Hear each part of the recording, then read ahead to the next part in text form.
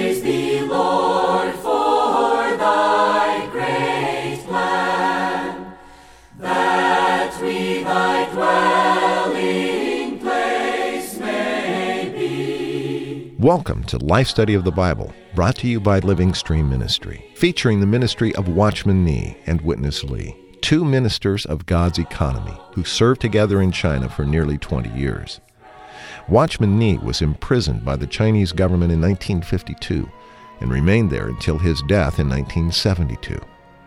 Following his imprisonment, Witness Lee carried on this ministry in Taiwan and eventually in America and ultimately around the world.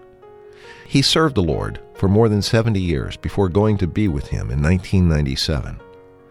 His major contribution was through a 21-year labor he called Life Study, an exhaustive commentary on the entire Bible. This program is based on those messages. Before we join today's show, we'd like to give you our website where you can find more programs just like this one. It's lsmradio.org. Again, lsmradio.org. Now, here's our show today. In chapter 4 of Luke, as the Lord Jesus was initiating his earthly ministry, he stood, as was his habit, in the synagogue and read from the Old Testament book of Isaiah. "The Spirit of the Lord is upon me, because he has anointed me to announce the gospel to the poor. He has sent me to proclaim release to the captives and recovery of sight to the blind, to send away and release those who are oppressed, to proclaim the acceptable year of the Lord, the year of Jubilee." This was the announcement, the proclamation, the declaration of the acceptable year of the Lord, the year of Jubilee. When we come to chapter 9, as we are today in our life study from the Gospel of Luke, we find the Jubilee not just proclaimed and announced, but applied and spread. We're happy that Ron Kangas could join us again today for more fellowship on this very enjoyable and marvelous portion of the Gospel of Luke. Welcome back to the program, Ron. I'm happy to explore an aspect of the Jubilee together through fellowship. We need to be deeply impressed that the thought of the Jubilee portrayed in the Old Testament in Leviticus 25, prophesied in Isaiah, and fulfilled in Luke is the key to understanding this whole gospel. So to speak of the spreading of the Jubilee as we consider the portion before us today is altogether fitting. The Lord not only announces the Jubilee, He is burdened to spread the Jubilee by bringing us into the experience of the Jubilee and then by sending us forth to announce the Jubilee for its spreading. This is a most delightful matter, and I look forward to our fellowship. In the Old Testament, as it was laid out in Leviticus, and as you said, prophesied, spoken of by Isaiah, the literal elements had to do with being released, certainly from captivity, the blindness being healed, and then this major portion of the possessions being returned. All the property that had been lost during the previous 50 years is now restored to the original owner. So this must have been something that the Old Testament saints looked forward to with great anticipation. And now we see not just the announcement of it that we had in chapter 4, but the Lord with His disciples about to spread it in its reality. And so as we look at these verses in chapter 9 today, we have to keep this kind of view in mind and see how all of these things are not random or just isolated, but related definitely specifically to this Jubilee. Okay, let's look at a few of these verses in chapter 9. Beginning at verse 1, it says, "He called together the 12 and gave them power and authority over all the demons and to heal diseases. And He sent them to proclaim the kingdom of God and to heal the sick. And He said to them, Take nothing for the journey, neither a staff, nor a bag, nor bread, nor money, nor have 2 tunics apiece. And into whatever house you enter, remain there, and from there go out. And as many as do not receive you, as you go out from that city, shake off the dust from your feet for a testimony against them. And they went out and passed through village after village, announcing the gospel and healing everywhere." This, as we will see, really the spreading of the Jubilee. Here's Witness Lee. Thus far, as we have seen, the Christian life begins from the forgiveness of sin. And it comes to a completion. That is, we become the relatives of Christ, the real members of his body. Then we are just ready to journey with him, to take his way and to travel and to visit the places with him for the spreading of the Jubilee. His ministry began with the proclamation of the Jubilee in chapter 4, and that ends with the perfection of the disciples. Before his proclamation of the Jubilee, there was only himself carrying the God-given ministry. At that time, he proclaimed Jubilee. He called people. The first four were Peter, Andrew, John, and James. Then he did a choosing out of so many to be 12 apostles. They just followed him to learn how to carry his ministry. Then, to the end of chapter 8, their perfection has been completed. Their sins were forgiven, and they began to love the Lord, and they began also to walk in peace and to live a life in peace. And then they grow in life, and then they shined in light, and they became, in a good sense, the relatives of Christ, the very members of his body. Now they are perfected. Ron, this was somewhat a preliminary word, reviewing many of the experiences and teachings that the disciples had been brought through. Until now, they are prepared, aren't they, to enter into this labor of the spreading of the Jubilee. This is the governing view or thought here, that Christ himself, being the reality of the type of the Jubilee, proclaimed the year of Jubilee, which is the New Testament age, the age of grace.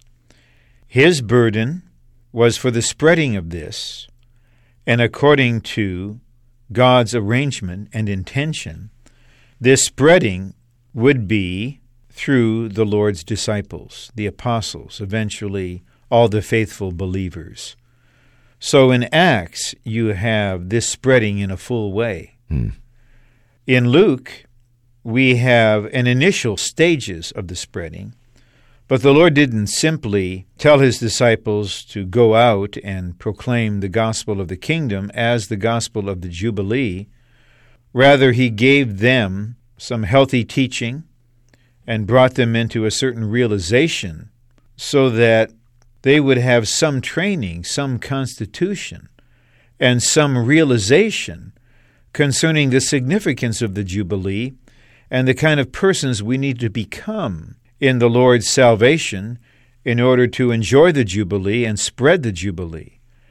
So the Lord rendered them some training and perfecting, some teaching, so that when he initially sent them out, they have some degree of perfecting.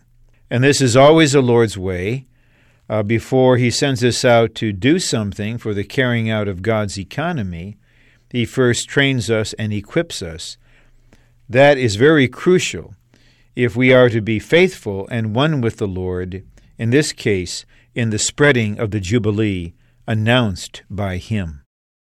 Ron, we're going to stay on this line now as the disciples are sent out, and I will just remind our listeners of a verse we read a moment ago in that little section on the spreading. Verse 2, "And he sent them to proclaim the kingdom of God and to heal the sick." We will see a relationship here between the kingdom and the Jubilee. You mentioned the kingdom as the emphasis in Matthew. This is interesting. Here's Witness Lee once again. Let me point to you that from chapter 9, another section begins. That is to spread the proclamation of the Jubilee. In short, just to spread the Jubilee. And what is Jubilee? That is the gospel of the New Testament. And this gospel is just to proclaim the release of the captives and the recovery of the lost right. Now, from chapter 9, we have the start of the spreading of this Jubilee. And the ministry was only by one person, the man Jesus. But now the spreading was by at least another 12. The man Savior gave the 12 apostles power and authority over the demons and to heal diseases. What is this? This is the release of the captives. In the fall, man got captured by Satan and by sin and by diseases. We all know diseases are just issues of sin. The man Savior gave power and authority over the demons and also over the diseases. And this is just the negative side of the Jubilee. And then send them to proclaim the kingdom of God. What is this? This is the passive aspect of Jubilee. The kingdom of God is just to recover our lost right of enjoying God. What is the kingdom of God? It is the recovery of the lost right of the enjoyment of God in Christ. This is just the proclamation of the Jubilee. So you could see in sending the 12, the man Savior just spread the Jubilee through the 12 to all the country of Judea. The Jubilee was declared in chapter 4 by the man Savior, but it was applied universally to the people of entire Judea by the 12.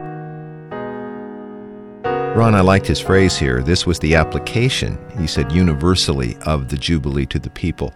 The story is the Lord has imparted his authority to the disciples for the healing of sickness and casting out of demons, and he relates this to the kingdom. Let's pick up this interesting correlation here.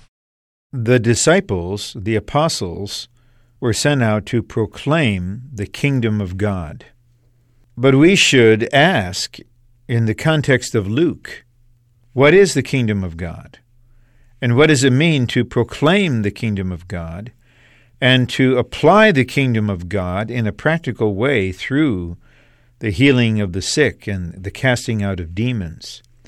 We need to understand the kingdom of God in Luke in relation to the Jubilee, with its twofold content and application. To proclaim the kingdom is to proclaim release from all the negative things, from all bondage. That is release from the kingdom of Satan. Right.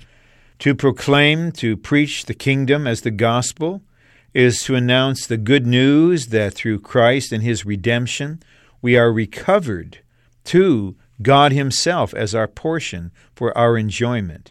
This is the content of the gospel of the kingdom, and this is the significance of the Jubilee.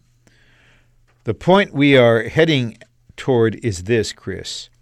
For the disciples in Luke to announce the gospel of the kingdom was for them to proclaim, spread, and apply the Jubilee. In brief, in Luke, the kingdom equals the Jubilee. To preach the kingdom is to announce the Jubilee. And so the disciples here, going forth with power and authority from the Lord to proclaim the kingdom, were actually and intrinsically engaged in the spreading of the Jubilee.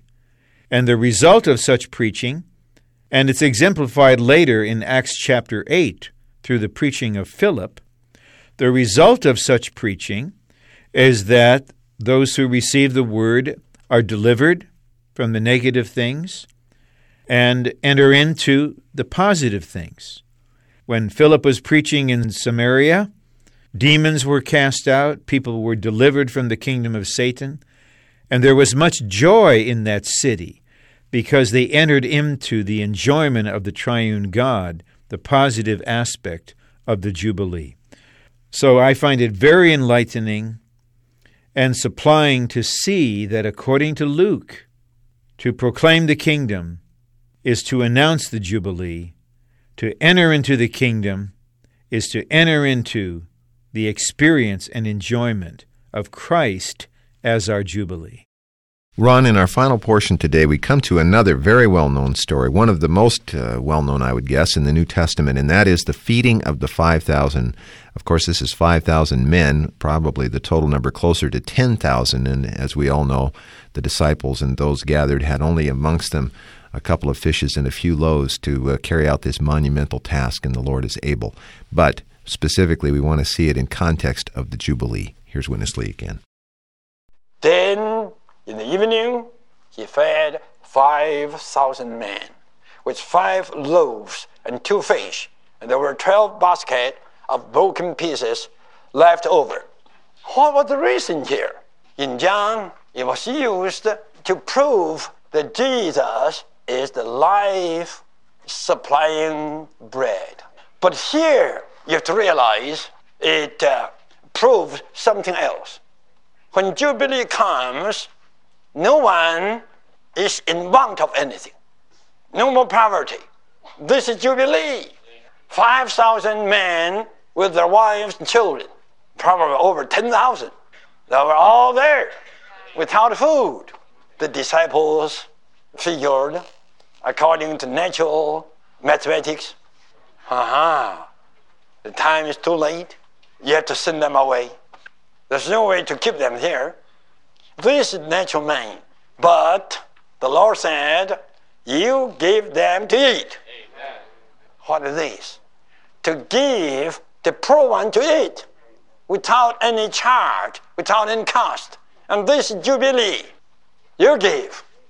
Today, in the New Testament time, it should be altogether Jubilee. But sorry to say, this has been lost. And I believe the Lord is now recovering this Jubilee. Amen. It has to be always something left over. Always the riches should be expressed. So the Lord told the disciples, you give them to eat. Amen. They said, we only have 5 loaves and 2 little fish. Then the Lord said, okay, give to me.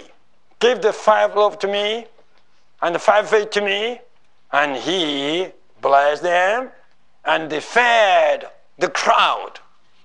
Everybody was satisfied, and that leftover became more than what they had originally. You tell me what is this? You may say, well, brother Lee, this is a miracle. Yes, it is a miracle. But you have to realize, Luke wrote his gospel with the point of view of Jubilee. Well, Ron, as our listeners may have figured out by now, we're not going to look at this story just as an account of a great miracle establishing the Lord's authority and his miraculous power, but we do want to view it in the context of the Jubilee. I have a 2-part question for you in the couple of minutes we have left. First of all, how does the feeding of the 5,000 illustrate or demonstrate the Jubilee? And secondly, his comment here that the reality of the Jubilee has, for the large part, been lost among God's people today. Maybe you could address that as well. To the first part, this well-known story, the feeding of this huge crowd, how does this illustrate the Jubilee? Well, let's first remember to apply the key to the Gospel of Luke, to his account of the feeding of the 5,000 in this Gospel. The key is the Jubilee. The Jubilee is release from bondage and the recovery of enjoyment of God as our inheritance. Right.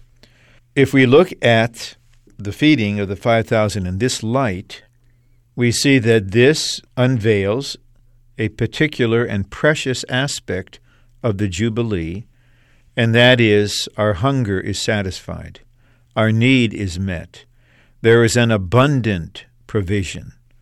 To be in want, to lack the basic necessities, that is really related to bondage.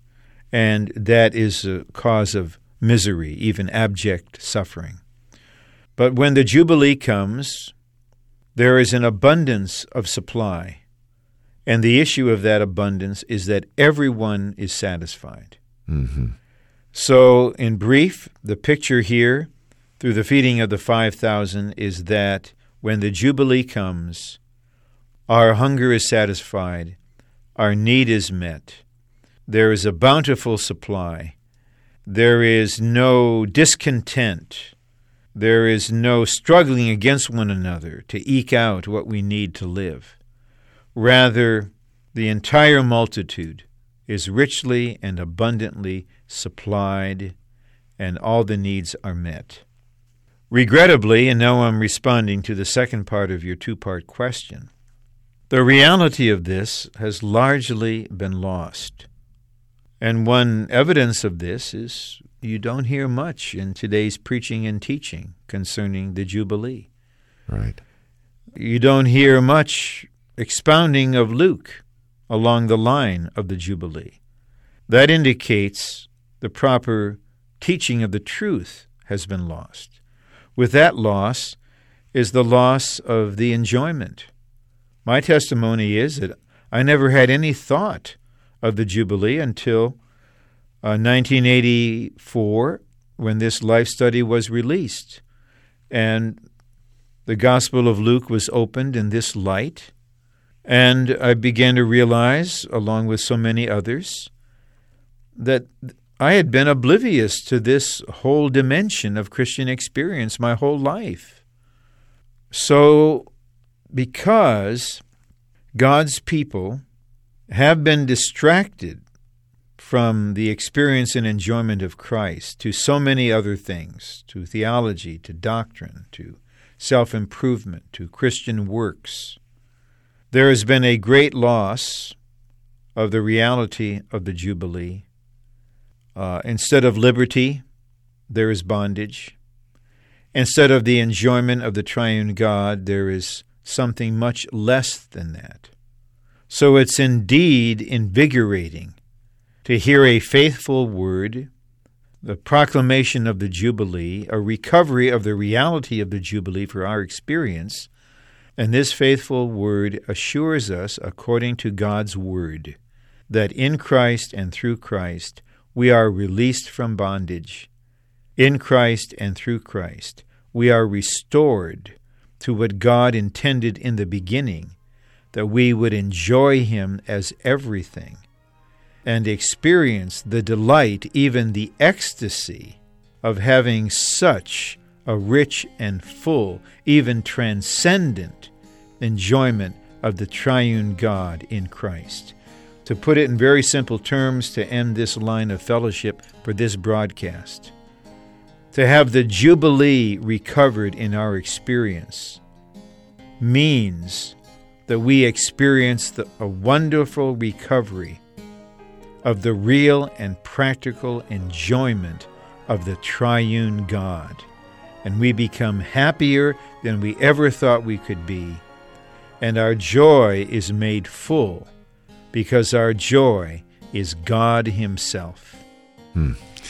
Well, Ron, what a satisfying way. I feel like one of the 5,000 that, regardless of what we started out with today, we have ended very satisfied, and I believe there's still a portion left over. Thank you for your fellowship. Thank you, and thank you for the opportunity to help with this particular broadcast. It's been a supply to me as well, Chris. For Ron Kangas today, I'm Chris Wilde. Thank you very much for listening.